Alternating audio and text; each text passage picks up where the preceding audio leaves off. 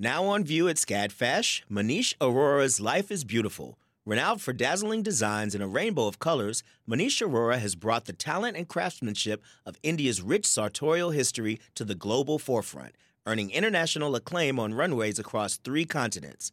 Designing in India since the 1990s, Aurora's glittering garments celebrate extravagant expressions of self through varied materials, techniques, and silhouettes in a triumphant union of Western and Eastern aesthetics adapted to today's multicultural society with a touch of humor. Find out more at scadfash.org.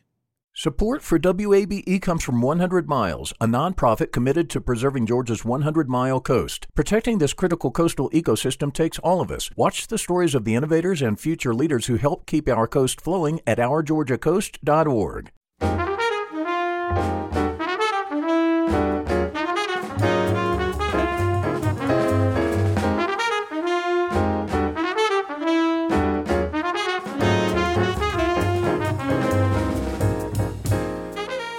From WABE in Atlanta, this is City Lights. I'm Kim Droves, and for Lois Reitzes, thank you for being here.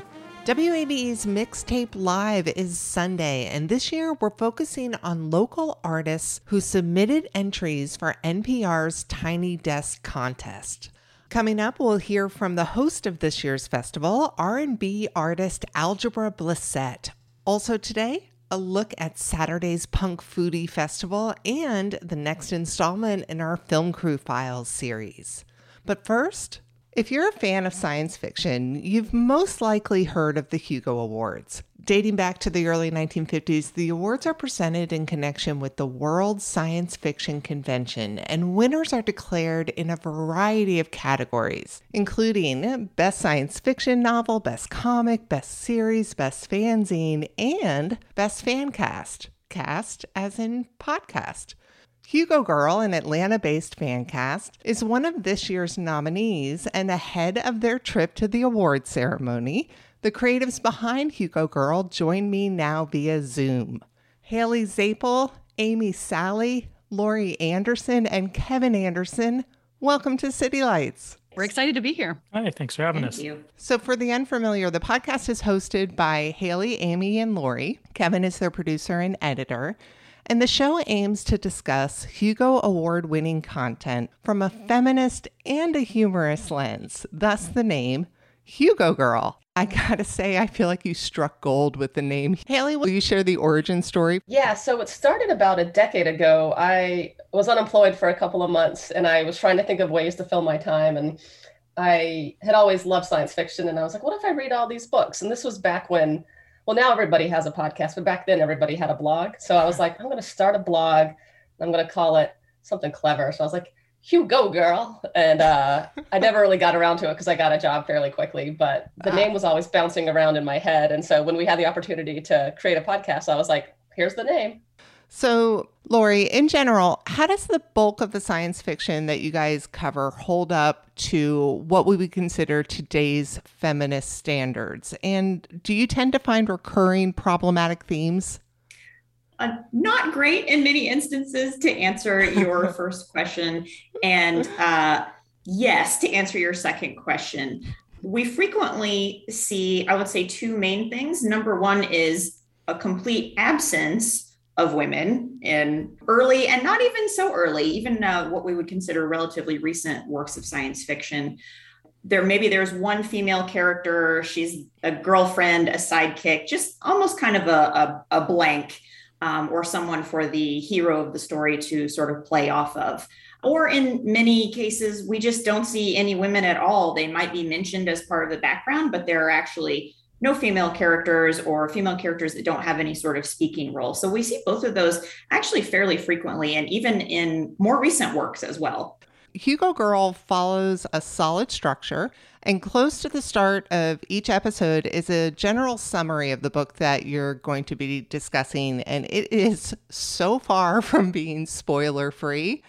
So, Amy, I was wondering, who do you believe your current audience is? Are you aiming for people who have already read the books that you discuss? Yeah, I think typically we're going into these episodes without worrying too much about spoilers and assuming the people have read the book. Although I will say that I've heard from several listeners that it doesn't really matter if they've read the book. There's usually something that is entertaining in the episodes. But yes, I think that in general, these podcasts are intended for people who have read the book and are looking to get a little more in depth with the interpretation. That makes sense. And as far as a book that many of us have read, Dune, one of the most popular science fiction books of all time and has been made a movie multiple times. I want to play a quick clip from your Dune episode. Okay, so I agree that it's not to push aside. I will read the Litany Against Fear. I must not fear. Fear is the mind killer. Fear is the little death that brings total obliteration. I will face my fear. I will permit it to pass over me and through me. And when it has gone past, I will turn the inner eye to see its path. Where the fear has gone, there will be nothing, only I will reign. As my therapist says, you have to feel your feelings. So I think you can feel fear, but you just can't give in to it. You don't want to make choices based solely on fear, I think I would prefer to retitle it The Consultation of Fear. Let's check in with our fear, see what it's alerting us to, have a look around, and then we can let it pass over us after we've had a chat and figured out what it's telling us we need to know. Yeah, I'm down with that. Haley, was that you reading that quote? It was. So the Litany of Fear is a big part of Dune. It's a very big part of why I actually like Dune. It's about learning how to control negative emotions, specifically fear.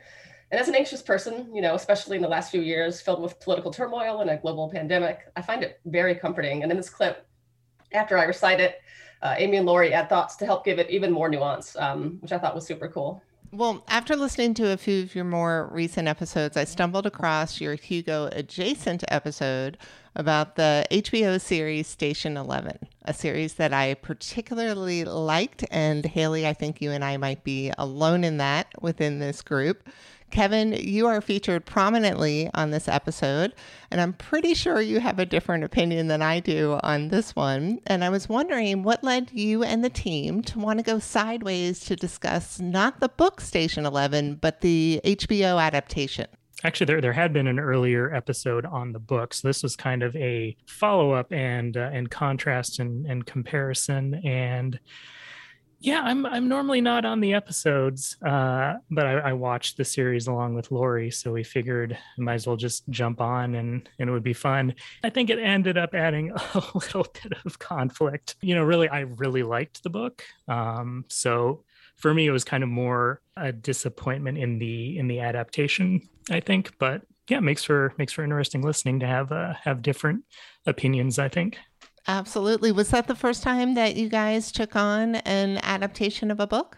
This is Amy. I can answer that. We've done an episode on the Dune movie, the most recent Dune movie as well. And we had an episode on the first Lord of the Rings movie. And we've done other types of works as well. We have a double episode on a cookbook and a couple of other things that are sort of Hugo adjacent. Most notably our forays into Moby Dick and the Dan Simmons book, The Terror. Well, Amy, since you mentioned Lord of the Rings, I had read that your gang tends to refer to you as a general fantasy apologist. Why do you think that is? Well, I think of everybody in the group, I'm probably the most into, swords and sorcery fantasy. I think this podcast mostly started out as an appreciation for sci-fi, but as we have taught Haley with her love for Star Wars, even science fiction can be fantasy. And so I think I'm slowly winning everybody over. Well, I had heard you guys did an April Fool's episode that was Lord of the Rings based. Does anybody want to jump on and set up that episode for us? We have a clip from it I'd love to play.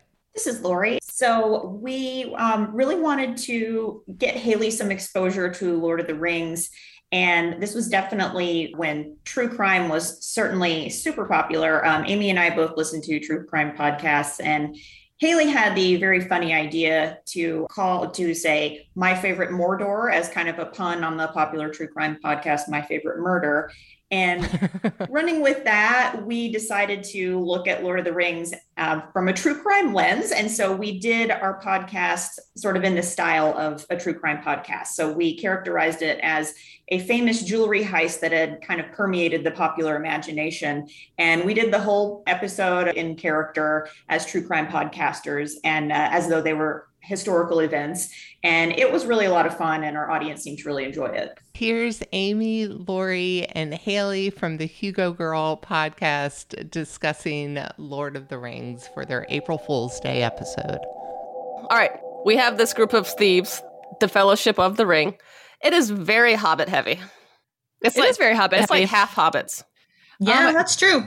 I mean, they were the ringleaders, if you will. I would debate that because I feel like Merry and Poppins don't really bring a lot to this. Merry and Poppins. I mean, whatever his name is, Pepper. I don't know. His name is Pippin. Whatever. Peregrine, if you really want to be angry. I mean, they're. I'm assuming they're the comic relief. Okay, so part of why this is so funny is because even though it's framed as a true crime episode, I had just watched the movie and I had so many questions and, there's errors and I'm kind of like snarky about it. And, Amy is like truly like knows everything about Lord of the Rings. And so when I made that little slip up, it was just hilarious. I'm just continuously, this is Amy, I'm sorry. I'm just continuously amused by how much Haley hates hobbits.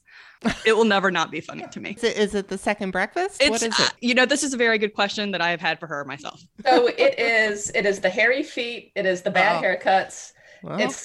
It's the language. I don't know. I'm just a Hobbit hater. It's just part of my personality. I mean, the hairy feet and the bad haircuts is a really good start. If you're just tuning in, this is City Lights on WABE. I'm Kim Drobes, in for Lois Reitzes, and my guests are the creatives behind the Hugo Girl podcast. The Atlanta-based fan cast was recently nominated for their very own Hugo Award. May I ask how you guys all met? Yeah, I think I am kind of in the middle. So I met Lori in law school in our third year of law school, and then we became very quick friends, and I've been friends for over a decade now. And I met Amy, when I moved to Atlanta, although we had all attended UGA law school, Amy was a little bit earlier than we were. And Amy's also from the same hometown as me, Savannah, Georgia. And then we all started hanging out together and just thick as thieves. Who came up with the idea for the podcast? I think that started with me and Haley. This is Amy. I believe that started with me and Haley. And then once we started talking about it and it seemed like something we were actually going to do in earnest, we were like, well, obviously we need to bring Lori in. And then thank goodness. Obviously. And thank goodness Lori is married to someone who's really into sound and editing. Well, speaking of Kevin, what's the most challenging part of editing the Hugo Girl podcast for you? Not much really. I try to keep it kind of, light and conversational. And so, you can feel that camaraderie come through. I don't really listen to podcasts. So when they asked me to edit it, my first thought was, well, I don't know what this should sound like. But then I realized that that's also good because I'm not really, beholden to any expectations of what a podcast should sound like. So I just try to keep it light and fun. This is Lori, and of course Kevin and I are married, and so as the person who is often sitting on the couch next to him as he edits, I would say that the most challenging part of editing us is that we tend to all talk at once. So Kevin kind of having to unbraid that crosstalk is definitely challenging and something that we appreciate him for working on so patiently. Well, thank you. And this is Amy. Lori won't mention it, but I'll also tell you that Kevin is ruthless. He'll cut out things that he doesn't think people are interested in hearing. I mean, that's what a good editor does, right? This is Lori. That is absolutely true. When he was editing our first episode, the thing I always think of is I spent a few minutes musing about whether the first time I read Ender's Game was in the 9th grade or the 10th grade. And I distinctly remember Kevin saying, nobody cares what grade you were in when you read Ender's Game, and just hitting the delete button on the segment. It wasn't that bad. You have several benchmark segments. Some of the noteworthy ones, you have the misogynist moment, you have a feminist favorite, fantastical food, Star Wars or Lord of the Rings. So for each of you, tell me which segment's your favorite and why. Oh, 100. This is Amy. 100%. My favorite segment is Boob Talk, and I hope I can say that on NPR.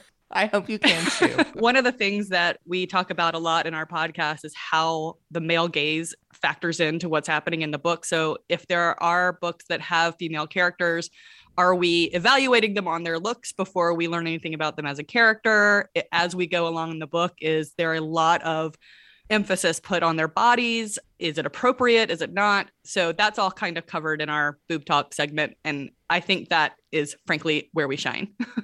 Lori, what about you? Well, I guess I can't give the same answer as Amy. That is probably the most fun one. But I do really enjoy the feminist favorite segment because I think sometimes there are things in books that are almost unintentionally feminist. And so I like looking for those little nuggets and finding moments that really speak to me as a woman and reader that maybe the author didn't even really realize they were doing. And I do think sometimes some authors kind of step backwards into doing something that's a little accidentally feminist. So I like reading for those moments because I think it makes me a better and closer reader to look for those little nuggets and pick them out for the show. Haley, what about you? I love, is it Star Wars or Lord of the Rings? So Hugo Award-winning books tend to be more sci-fi or more fantasy. And we've kind of turned it into our own basically little mini legal case. For me personally, if I don't like a book, I'll try to make it into Lord of the Rings, even if it's not like Lord of the Rings, just because I don't like Lord of the Rings. But we'll have objections. We'll have, cross-examinations of each other. The most recent episode we did was on The Terror, which is a supernatural horror book based on the Franklin expedition. And I decided that it was Star Wars because it's in the snowy Arctic. So I was like, well, this is obviously Hoth from Empire Strikes Back. There's a monster that's like a Wampa. But there was other arguments to be made. I think Amy said that it was Lord of the Rings, which, honestly. Correction. Tracks, so. Amy said it was Star Trek. This is Lori. The fun thing about that category is there are really no rules, no metrics. It's just sort of whatever we feel like shouting at each other in the moment. So anything goes. It could be Star Trek, even though that nobody asked if it was Star Trek. And Kevin, what about you? I don't know if it's the most fun, but I like that there's a "Did you like this book?" segment at the end, which was not an original segment, but I think we realized over time that there were a lot of books that were enjoyable and good to read, but still had issues or problems or things you could nitpick. And when you spend, an hour going over all these issues, it makes it seem like it's a terrible book. So kind of recentering it on, despite all of these issues, did you still enjoy this? I think that's important. Absolutely. One of the things that I thought was interesting was that a good percentage of your audience is male, which I think is wonderful. Can you tell me a little more about your followers and the people who have helped you along the way? Yeah, this is Amy. We actually are constantly discussing how we managed to find all of the nice men on the internet. We have a really wonderful group of people that we interact with, and we have been very lucky to be supported from almost the very beginning by especially Seth at the podcast Hugo's There. He was very instrumental in helping us sort of get our little podcast out to the world.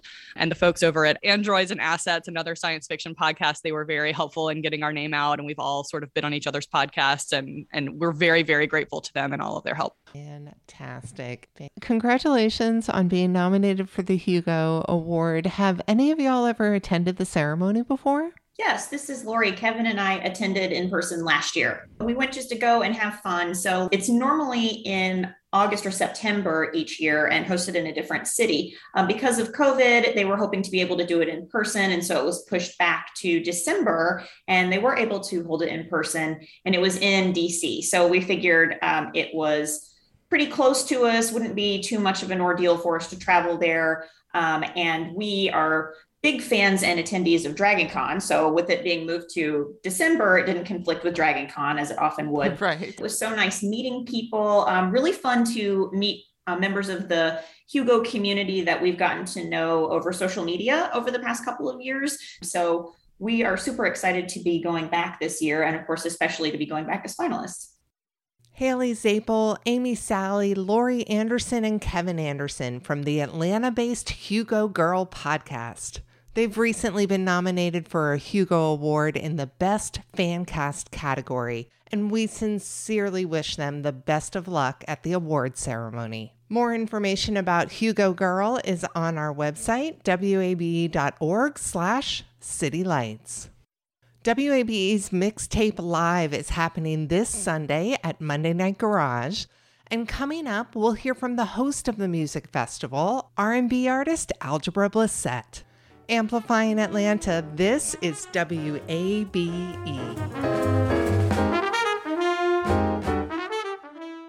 The field of mental health counseling is growing rapidly, and Richmont Graduate University can equip you with everything you need as a licensed professional counselor while integrating your faith into your clinical practice. Programs are offered in Atlanta, Chattanooga, and online. Apply today at richmont.edu. That's richmont.edu. You love free, and at Ameris Bank, so do we. That's why we're proud to offer worry-free, hassle-free Ameris Bank free checking. Manage your money your way with convenient access to digital, mobile, and telephone banking, all with no monthly service fee or minimum balance requirements. At Ameris Bank, we're with you. For more information or to open an account, visit our local bankers in person or online at amerisbank.com/free checking. Other fees such as overdraft fees may apply. Ameris Bank, member FDIC, equal housing lender. Welcome back to City Lights on WABE. I'm Kim Drobes, in for Lois Reitzes. Thank you for listening. The one-day music festival, WABE's Mixtape Live, is back again for the second annual performance. The concert is this Sunday, June 26th, and features 5 local artists who submitted entries for NPR's Tiny Desk contest. Atlanta-based R&B artist Algebra Blissett is hosting the festival, which takes place at Monday Night Garage. Blissett recently joined City Lights host Lois Reitzes via Zoom, and before they got into WABE's Mixtape Live, they discussed the musician's new single with R&B artist Anthony David. The single is a cover of BeBe and CeCe Winans' song Heaven, and Blissett began by explaining the context of the song. I'm a product of my environment. So I'm what you call, I guess, an 80s baby. And that was R&B to me. And they were big. I grew up in a gospel household, but they were the group that pretty much joined R&B and gospel together. So it was just key. It was the song that I could get away with performing. I danced to that song when I was in school, and it was the song that my mom didn't mind hearing over and over. So when Anthony called with the idea, I said absolutely. So he's very big on songs that stand the test of time and that have a great message and that pretty much bring people together, because that's pretty much all we're here to do, is to make sure we love on each other. Amen. We're here, yeah. It's what I live for, a place where love will never cease, willing to die for. Heaven is where I want to be. It's what I live for, a place where love will never cease, willing to die. Would you talk about the context of Heaven? Yes. So primarily the gospel orientation of the song, it pretty much talks about the beauty of the afterlife, with having no more worries, no more pain, no more sorrows.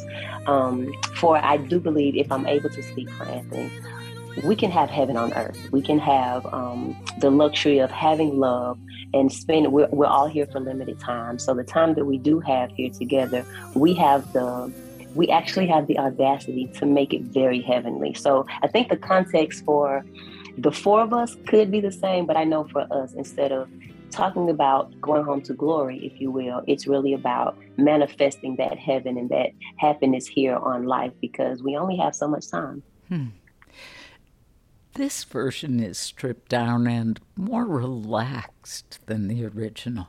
How did you and Anthony arrive at this sweet melodic interpretation?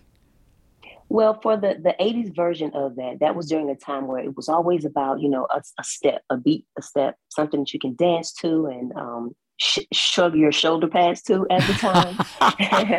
And I think this time we collaborated with Eddie Stokes, who's well known. He's an amazing producer. And he always gives eargasms with songs that were definitely put in a time machine. So when you hear them, you know they came from the 80s, but he's able to remix these songs to give you whatever you need from the lyrics. So he's very good at taking the lyrics from a song and the music that's very well known, separating the two, and then creating two different masterpieces. With this particular song, he also did an piano remix that's an African drum and beat sound, and it's amazing. So we do have both versions, the melodic, slow, not necessarily slowed down, but not so many instruments, not overly produced. And then we have a dance version of the song. And I hope you get a chance to hear it. It makes you want to shrug those shoulders again. I tell you that. With or without the dance. Exactly. You have worked together before on the song Forevermore, which has become a staple at many wedding ceremonies and receptions. The song also peaked at number 2 on Billboard's Adult R&B Airplay chart in May of 2011. Algebra, how does it feel to know you produced a wedding anthem? I didn't know. I didn't know at the time. Anthony will tell you he knew right off the bat that it was going to be a great song. I was just disturbed that he woke me up at 8 o'clock in the morning. Like, why are you calling me? So I didn't know until the listeners got a hold of it and the request came in. You know, you get emails and fan mail saying how this was our first dance. This was our wedding song. This was the song that I thought of when I proposed to my wife. So I didn't know at the time, but as the years went on, I was so humbled and so grateful that something came from us that could completely change the trajectory of someone's life, all with music.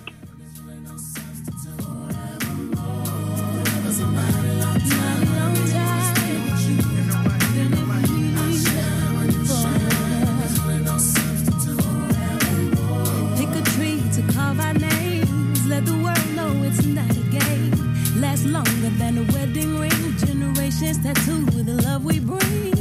From the seeds we sow to the time it takes to grow. Long enough to show you I won't let go of you. 'Cause without you, I'm incomplete. Like this love song without this beat. I'm saying that you are the man I need. You're making me tear up. Okay, now let's talk about this Sunday's WABE Mixtape Live. Can you walk us through some of the artists? I'll tell you something beautiful about hosting. There's always a surprise. It's always surprising to never to have met an artist, but you know their name because you have to learn things about them. And then when you finally meet them and hear the music that they have to display for you and the crowd, it's absolutely amazing. Absolutely amazing. I know we have about 5 artists that it's Amelia, Andy, Dead Cassettes, and it's a couple of more. And all of these are local artists that have come to present their best works and be on a platform that every musician around the world is trying to be on. Algebra, in addition to your great achievements as a musician, I read you have also created vegan and cruelty-free lipsticks and mascaras. Why did you want to create a cosmetic line? Great question, Lois. I don't get asked that a lot. I have to say it was an experience of mine as a performer, getting my makeup done with colors that I was not comfortable wearing. However, the makeup artist felt that it was beautiful on me. And I got to the point to where I needed a red for me. It all started with one red lipstick. And I found a red through another MUA of mine. And he said, Algebra, people are always asking you where you get your red lipstick. I said, yeah, they do. He said, well, you should start your own line. I said, I have no idea of how to do that. He said, I have my own line of makeup. Whatever you're ready to do it, whenever you're ready, I'm here for you. So we did the research for about a year, and I started out with 5 colors. It was red, green, nude, burgundy, and a sheer shimmer clear gloss.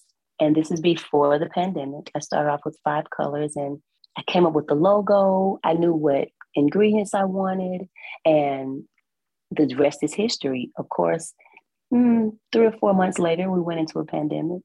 And I said, Lord, how am I going to sell lipstick now? We can't even go outside. I have all of this product. What's going to happen? And lo and behold, about 8 to 10 months later, I landed real estate in Neiman Marcus. You know, we got the lipsticks in Neiman Marcus.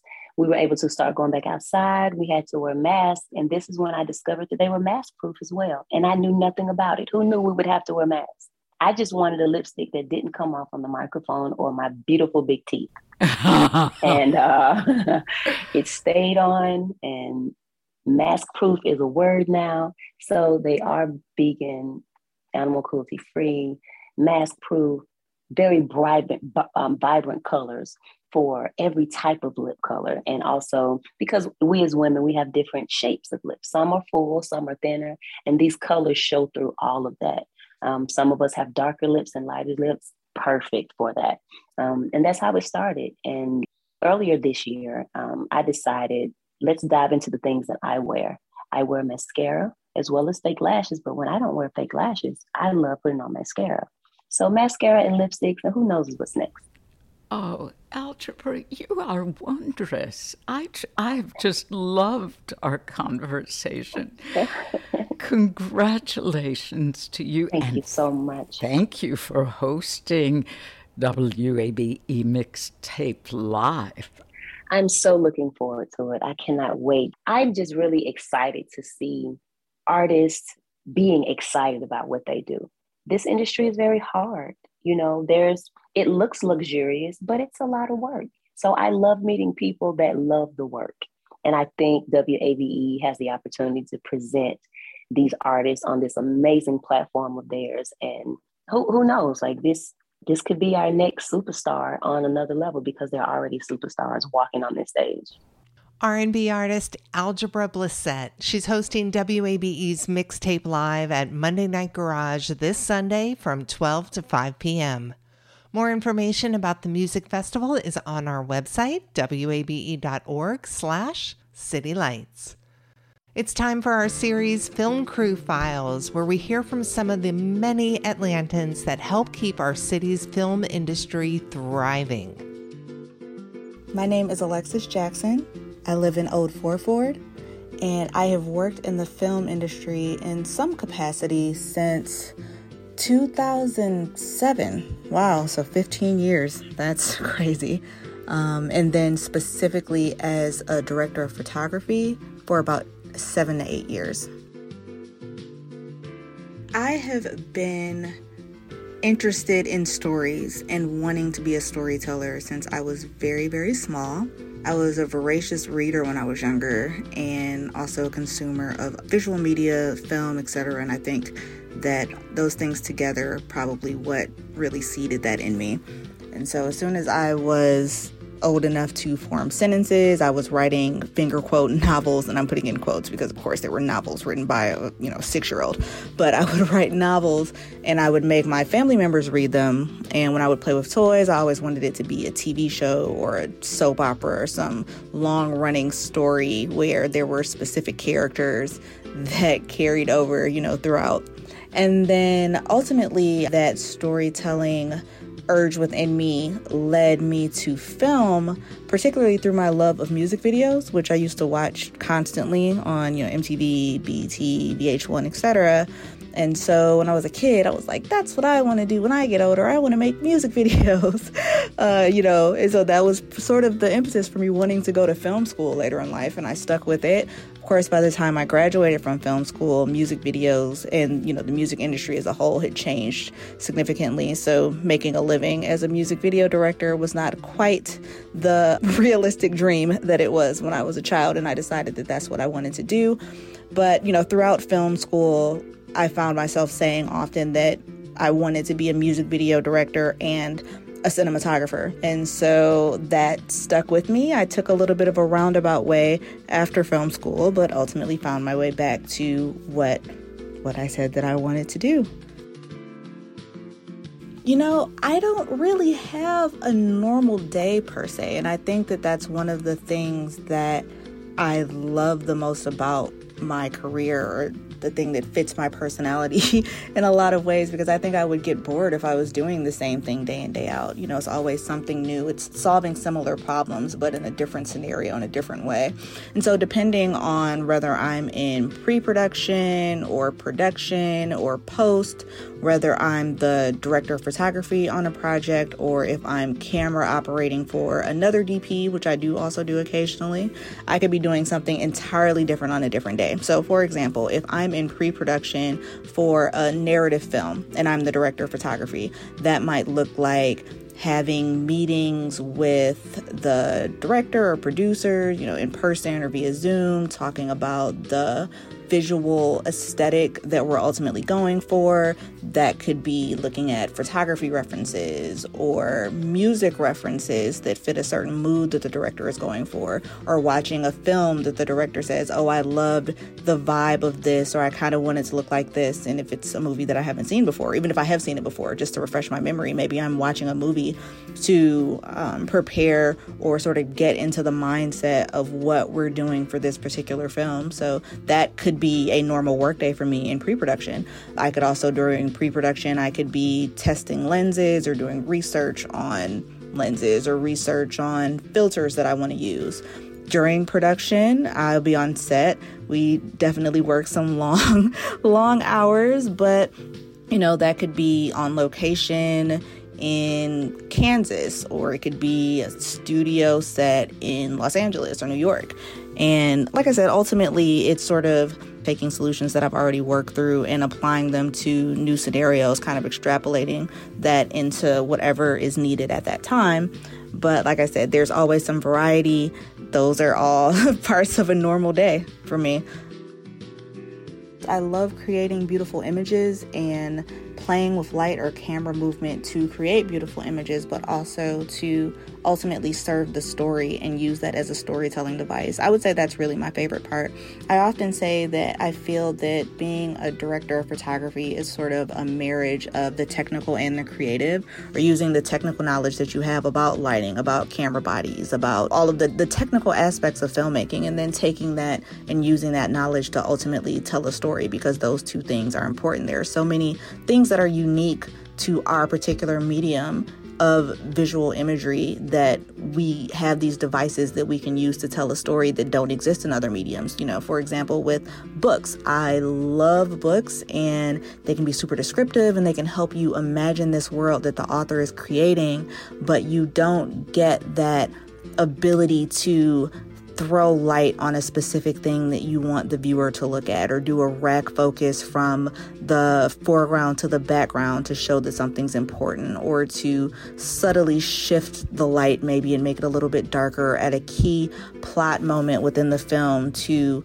influence the way that the audience feels, or let them know that something has changed. Watching other people watch it after it's finished and seeing them laugh at a moment, or gasp at a moment, or tear up during a moment, it shows that we've used those storytelling devices effectively.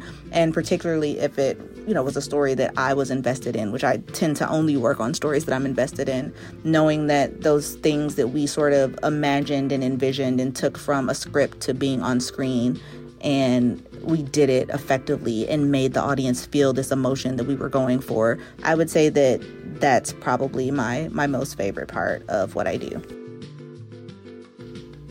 I would say that the hardest part of my job, and I love what I do, but I would say that the hardest part of my job is probably the long hours. And the film industry, I think, is particularly known for having long hours. And sometimes that can be a strain on relationships, friendships, also your other hobbies, things that you enjoy doing outside of work that you may not have as much time to do because you're just trying to sleep and do it all over again the next day. I would say particularly for relationships with people, or friendships with people, family relationships with people that don't work in the film industry and sometimes don't understand that our inability to tell you when we're available for something or what time we're going to get off is not in any way indicative of how we feel about the relationship or how important you are to us. It's just sometimes our schedule is so crazy that we just we're just sort of swept up in the tide of it and we don't know exactly where we're going to land on shore. So yeah, like I said, I love what I do, but sometimes it can be hard to work as much as we do and be away from the people that we love. And sometimes we don't get nearly enough sleep.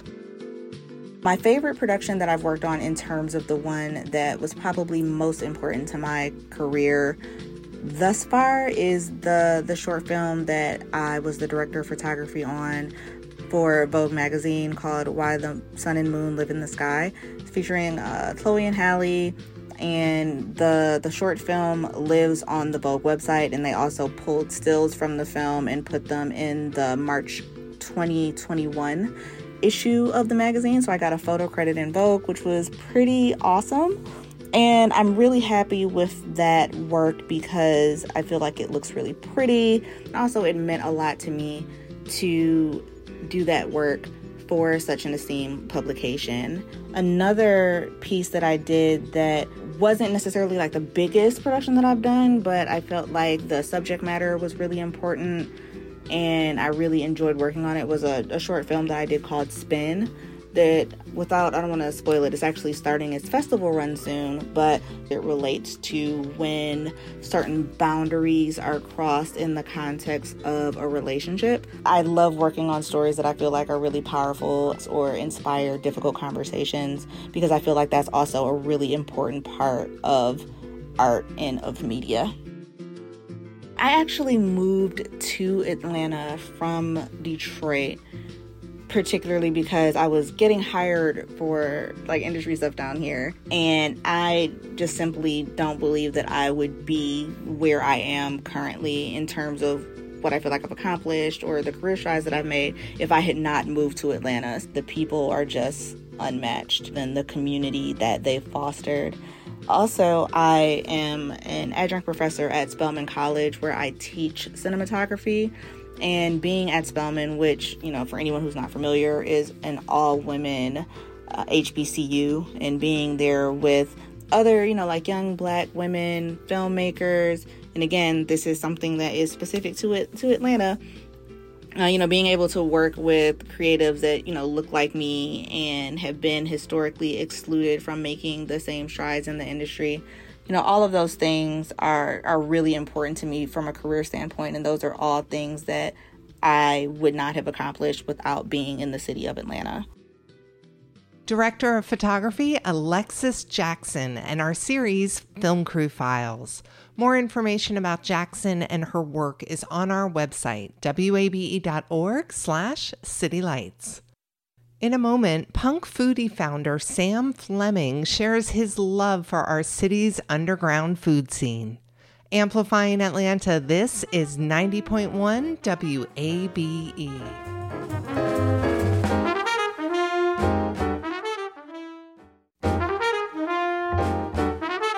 This is City Lights on WABE. I'm Kim Drobes, in for Lois Reitzes. Great to have you along.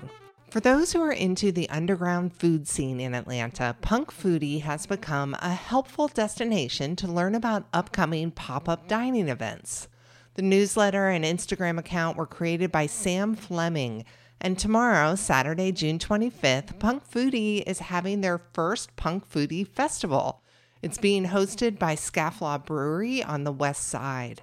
City Lights contributor and WABE reporter Emil Moffitt recently caught up with Fleming and began by asking how the idea for Punk Foodie originated. Well, it's two things. First, I love food, and when I moved to Atlanta a few years ago, I had a hard time finding food trucks and pop-up events, which I get really excited about. And the second thing, in my previous life, I was in a social media research company. And so for Punk Foodie, I track a lot of content on social media about pop-up and food truck events and publish that on a calendar and on an Instagram account. I grew up a music fan. Frankly speaking, not so much punk, although a little bit of it, but more like alternative music, REM, the Pixies, and so on. And so there was always this sort of underground music scene that existed. They played what they loved. They played with their heart, played with passion, and then they found success. And I just see the underground dining scene to be very, very similar And punk's an attitude, right? Not a genre. There you go. You got it. I understand you kind of traveled the world in your previous occupation. Talk a little bit about how that shaped your love of food and your love of different cuisines. Yeah, I mean, I was 25 years in Asia after growing up in Alabama. And growing up in Alabama in the 70s and 80s, not much variety of food. And moving to Asia, just so much food, so much different types of food. And while there, I also got to travel really around the world. And just getting exposed to the variety and I would say even passion for food, for preparing food and eating food, I would say it means more in Asia. And that really influenced me. So it made me want to seek out different types of food, different types of dining experiences. And that's essentially what Punk Foodie is all about. And the Punk Foodie Festival, which we have this weekend, is all about getting exposure to different kinds of food that you may not have thought to eat or even had a chance to eat. And how would you describe the underground food scene here in Atlanta? Vibrant. Not always easy to find, and that's why we set up the Punk Foodie platform, but extremely vibrant, filled with passionate chefs who are authentic. And when I say authentic, it's not necessarily authentic cuisine for a particular region, which obviously it can be and often is, but it's really authentic to that chef and their experience of food growing up or just everyday life and who they are as, it's just part of their identity. And the experience of someone who's doing a pop-up food event or with a food truck, describe how they kind of go about things differently than an established brick-and-mortar restaurant. Okay. Well, I mean, just thinking of putting the context of pop-up or just put that's the broader category, it's ephemeral, right? It's here today, gone tomorrow. It's not always on a set schedule, although there might be residencies. They often, especially pop-ups, will often happen at established restaurants where there's a kitchen or even if there's not a kitchen, a venue where people traditionally like to come try different things, right? But I think it's ephemeral, sometimes a bit chaotic, but that's just because sometimes you don't know how many people are going to come. Right, but that can also be exciting as well. And I understand sometimes it can also be a launching pad for something bigger when you start with these pop-ups. Absolutely. Some of the hottest restaurants or newest restaurants in Atlanta, like Lazy Betty was a pop-up. But it's a place where chefs can build an audience. They can hone their craft. They can test food out. They build a brand. And so when they look to sign that lease, they're not an unknown quantity. They've actually, they've got a customer base and they've got a strong reputation. So give us a sense of what the fest will be like on Saturday. We've got cuisines from all over the world. We've got Eastern European. We've got Korean American. We've got homestyle Vietnamese. We've got Asian. Really trying to reflect the underground scene. We've got burgers, but very creative take on burgers. And these chefs reflect the creativity and, as again, the authenticity, authentic to who they are and where they're coming from. That's all cooked into the food with heart and soul. And it will be really exciting and a really unique experience. I wanted to ask about Flavor Forward, an organization here in Atlanta that fights food insecurity. Describe a little bit about what you all do for that organization. Sure. So Flavor Forward is sort of powered by Punk Foodie, something that was started by myself and my son, who's a rising junior in high school. And with Punk Foodie, we have so many connections, know so many folks who cook great food, right? And we got to know about Free 99 Fridge, which are community fridges all over town that people will donate food to. And we just thought it would be a great idea to have chefs focus on what they do the best, which is cook, right? We'll take care of the ingredients, so reimburse for the ingredients. We'll take care of the containers. We'll pack it up. We'll label it, and we deliver it. So it just makes it very easy for chefs to make an impact on this problem. Chefs, I find, are very civically engaged and want to help. They just sometimes struggle with time. right? And so we try to make it as frictionless as possible for them. And by the way, the Punk Foodie Fest, part of what we're doing with that is, in addition to bringing awareness to the pop-up scene in Atlanta, we're also bringing awareness to Flavor Forward. And one of the things we're doing is we've launched a lucky draw where if you donate online, then you have a chance or maybe multiple chances to win lots of Punk Foodie style prizes. So lots of pop-ups have offered their food as a prize, as well as more established restaurants. Punk Foodie founder Sam Fleming speaking with City Lights contributor and WABE reporter Emil Moffitt. The Punk Foodie Festival is tomorrow, Saturday, June 25th at Scafflaw Brewery on the West Side. The festival is coordinated to raise money via the efforts of Flavor Forward. The organization works with people in the restaurant industry and high school students to prepare and deliver meals to address food insecurity in Atlanta. More information is on our website, wabe.org. You've been listening to City Lights on WABE, our daily exploration of arts and culture. Monday at 11 a.m., join us for a Stranger Things theme show. We'll talk to Atlanta actor Regina Ting Chen about her role as Hawkins High School's guidance counselor. Plus, we'll hear from a few of our city's film crew professionals and learn how they contributed to the Netflix hit show. If you missed part of today's show, you could catch up on our website, wabe.org. There you'll find a complete archive of interviews so you can listen to City Lights on your own schedule. City Lights executive producer and host is Lois Reitzes. Summer Evans is our producer, and our engineer is Shelley Canavy.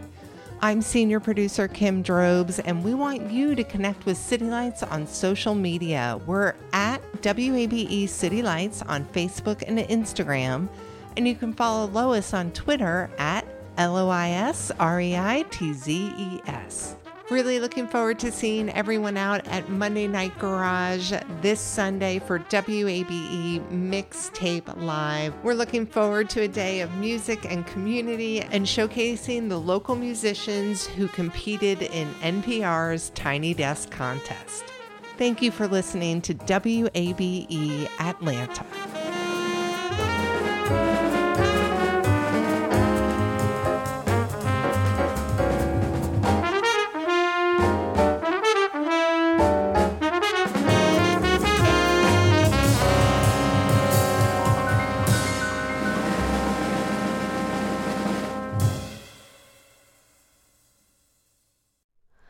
Hi, it's Terry Gross, the host of Fresh Air.